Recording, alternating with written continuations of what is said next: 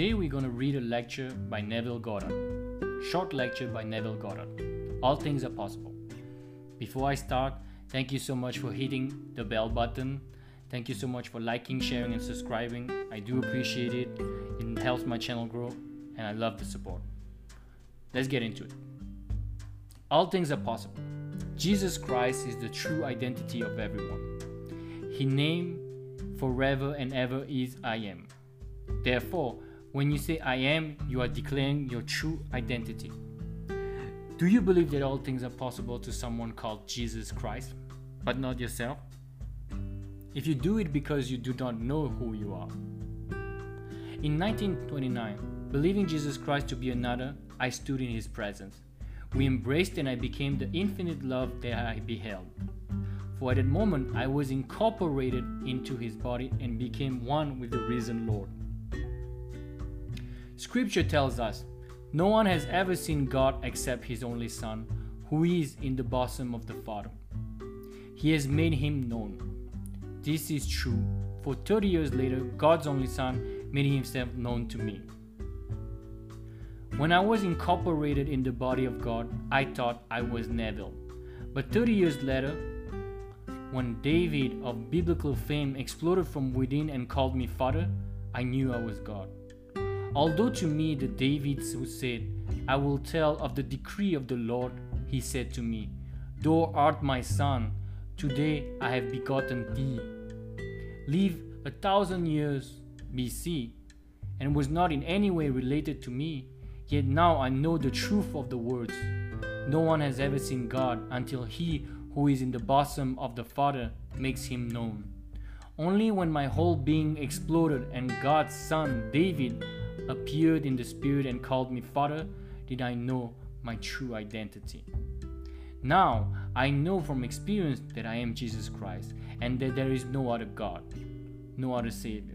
I also know that you and I came out of the body of the Lord Jesus Christ, and it is to that one body, one Spirit, one Lord and God and Father of all that we return via these experiences which take place within. Let me explain in this manner. At the end of the 7th chapter of Luke, it is said that Jesus forgave a woman for her sins. At which time those who sat at the table with him said, Who is that who forgives sins?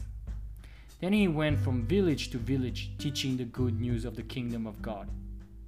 Mary Magdalene, Joanna, and Susanna went with him, providing for him out of their means. The scholars of the great interpreted Bible, considered the most scholarly work as of the moment, made this observation regarding this passage, and I am quoting accurately. Jesus did not depend upon chance hospitality, but was supported by wealthy women. Can you believe that? They are speaking of the man who said, Whatever you desire, believe you have received it and you will. And all things are possible to him who believes. Yet here we are asked to believe that Jesus depended upon others. Why would these scholars say such a thing? Because they had not experienced Jesus Christ.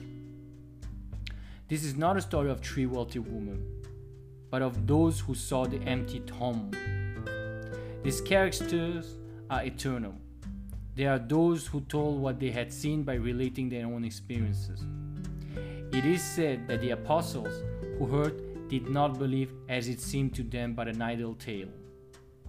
This is followed by a story that the risen Lord walked with this woman, and although they did not recognize him, he asked, What is this all about?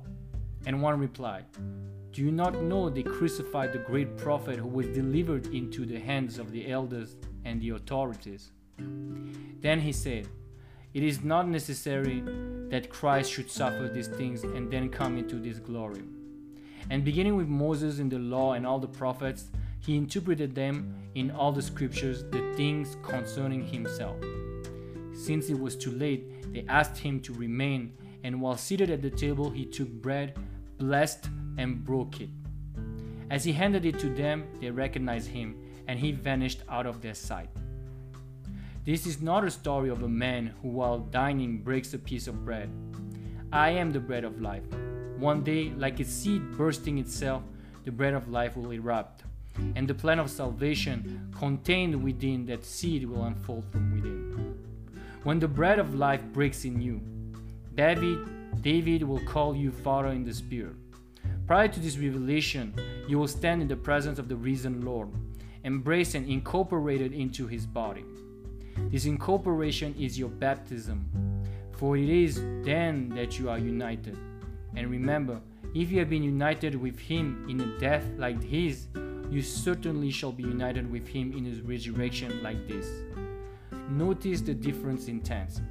You have been united with him in death, and you should be united with him in resurrection. The seed has been broken and is breaking in all. You came out of yourself to enter this world, and you return to yourself enriched by the experience. The word translated suffer in the sentence, it is not necessary that Christ should suffer these things and then come into his glory. Means to experience sensations. In order for you to experience sensations, you empty yourself of your divine being and accepted the limitations of a slave. You committed yourself unto death to experience its sensations. Become one with death, you overcome it. When you break this bread and are born from within, for unless this happens, you cannot enter the kingdom of God. When this happens, you will have lifted the Son of Man to the knowledge that I am He. Unless you know that, you will remain missing your goals and continue to die in your sins. There is no being talking to you from the outside, as Jesus Christ is not another. You and I fulfill everything said of Him individually because of your uniqueness. There is no one else like you, and you cannot be replaced in the kingdom of God. Although what I tell you seems like a wild, wild tale, it is true. For in my Father's house are many rooms. Were it not so, would I have told you that I go to prepare a place for you? And when I go, I will come again and receive you unto myself. There where I am, there you may also be. Now, the woman mentioned in Luke's story are witnesses. You shall be my witness. I will take you into the Father's house, where I will instruct you and tell you who I am. I can take you no farther. You must find the Father in you, and this you will never do while looking at me as another. When you see me, you see the Father, but I am not the Father when you look at me. You will find the Father only when His only begotten Son, David, calls you Father. The Old Testament is a prophetic blueprint, and the New Testament interprets it as prophecy. When this prophecy is experienced, it is so unlike what appears to be on the surface. For the Old Testament is simply a foreshadowing, an adaptation, in a not altogether conclusive or immediately evident way. When it happens in you, and it will, you will be born from above and discover God's Son, who reveals you as His Father. The temple of your spiritual body will be torn from top to bottom, and the Holy Ghost will descend upon you in a bodily form as a dove. Then God's plan of salvation will have fulfilled itself in you. Men, thinking themselves so very good, are saying that Jesus was kept by a wealthy woman, and millions of people believe them. There are those in my own profession who will point to this passage and get wealthy women to support them, and they will, believing they are doing God's work as you would milk cows. How could a man who said, "Whatever you desire, believe you have received it and you will," depend upon wealthy women for support?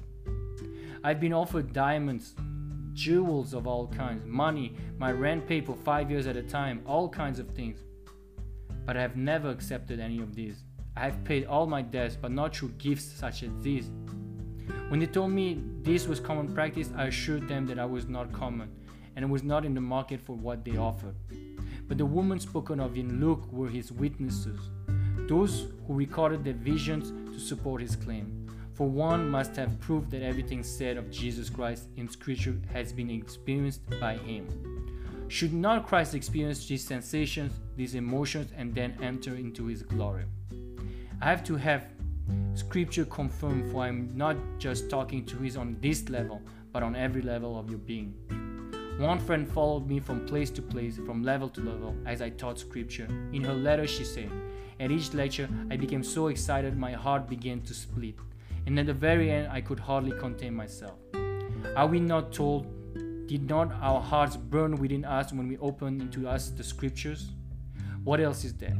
If you read a doctor's report in the morning paper and remember what the same doctor reported a year ago about the same condition of the human heart, you would find that the doctor had completely contradicted himself. Or perhaps he is only quoting another doctor. Well, if there are 1 million doctors, do you know you will find 1 million different treatments for the same disease? Treatments are more fashionable than the clothes you wear, changing often, but the word of God is forever. We are told, I am from above, you are from below. You are of this world, I am not of this world. If this is true, how can scripture be secular? He is telling you that he belongs to an entirely different region, that is from the skull, where he is buried in the beginning of time, and not from the womb of any woman who bears children into time. Everything you have ever done was done by Christ. He is your life, and without Jesus Christ in you, you could not breathe. Allowing everything to happen, he will experience it all as you. Believe every precept literally, for it will be fulfilled literally. Believe that all things are possible to you, that you are what you are, and you are what you want to be. Persist in that assumption and it will harden into fact. Having assumed the life you now live, no one can take it from you but yourself. You have the power to lay it down by no longer being conscious of it, and the power to pick it up again through consciousness. You are the cosmic Christ who nailed your power on humanity in 6 vortices as the 6-pointed star of David. At the moment of sheer ecstasy, God began a good work in you, and he will bring it to your completion as his predestined state unfolds from within. Now let us go into the silence. This is the end of this short lecture, All Things Are Possible by Neville Goddard. And now here's a quick summary and commentary. Believe that the principle is true and it will become true, for Christ is in you. Everything that has been done so far is done by Christ. Allowing yourself to assume that all things are possible, then you will see that all of this will come into reality. At the end of the 7th chapter of Luke, it is said that Jesus forgave a woman of her sins. At which time those who sat at table with him said, "Who is there who forgives sins?" Then he went from village to village teaching the good news of the kingdom of God. Mary Magdalene, Joanna, and Susanna went with him, providing for him out of their means. The scholars of the great interpreter's Bible, considered the most scholarly work as of the moment, made this observation regarding this passage. Jesus did not depend upon chance hospitality, but was supported by wealthy women. Can you believe that? They are speaking of the man who said, "Whatever you desire, believe you have received it, and you will. And all things are possible to him who believes." Yet we are asked to believe that Jesus depended upon others. Why would these scholars say such a thing? Because they had not experienced Jesus Christ. This is not a story of 3 wealthy women, but of those who saw the empty tomb. These characters are eternal.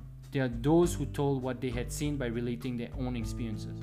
It is said that the apostle who heard it did not believe, as they seemed to them but an idle tale. This is not a story of a man who while dining breaks a piece of bread. I am the bread of life. One day, like a seed bursting itself, the bread of life will erupt, and the plan of salvation contained within that seed will unfold from within. When the bread of life breaks in you, David will call you Father in the Spirit. Prior to this revelation, you will stand in the presence of the risen Lord, embrace and incorporated into this body. This incorporation is your baptism, for it is then that you are united and remember. If you have been united with him in a death like this, you certainly shall be united with him in a resurrection like this. Everything you ever done was done by Christ. He is your life, and without Jesus Christ in you, you could not breathe. Allowing everything to happen, he will experience it all as you. Believe every precept literally, for it will be fulfilled literally.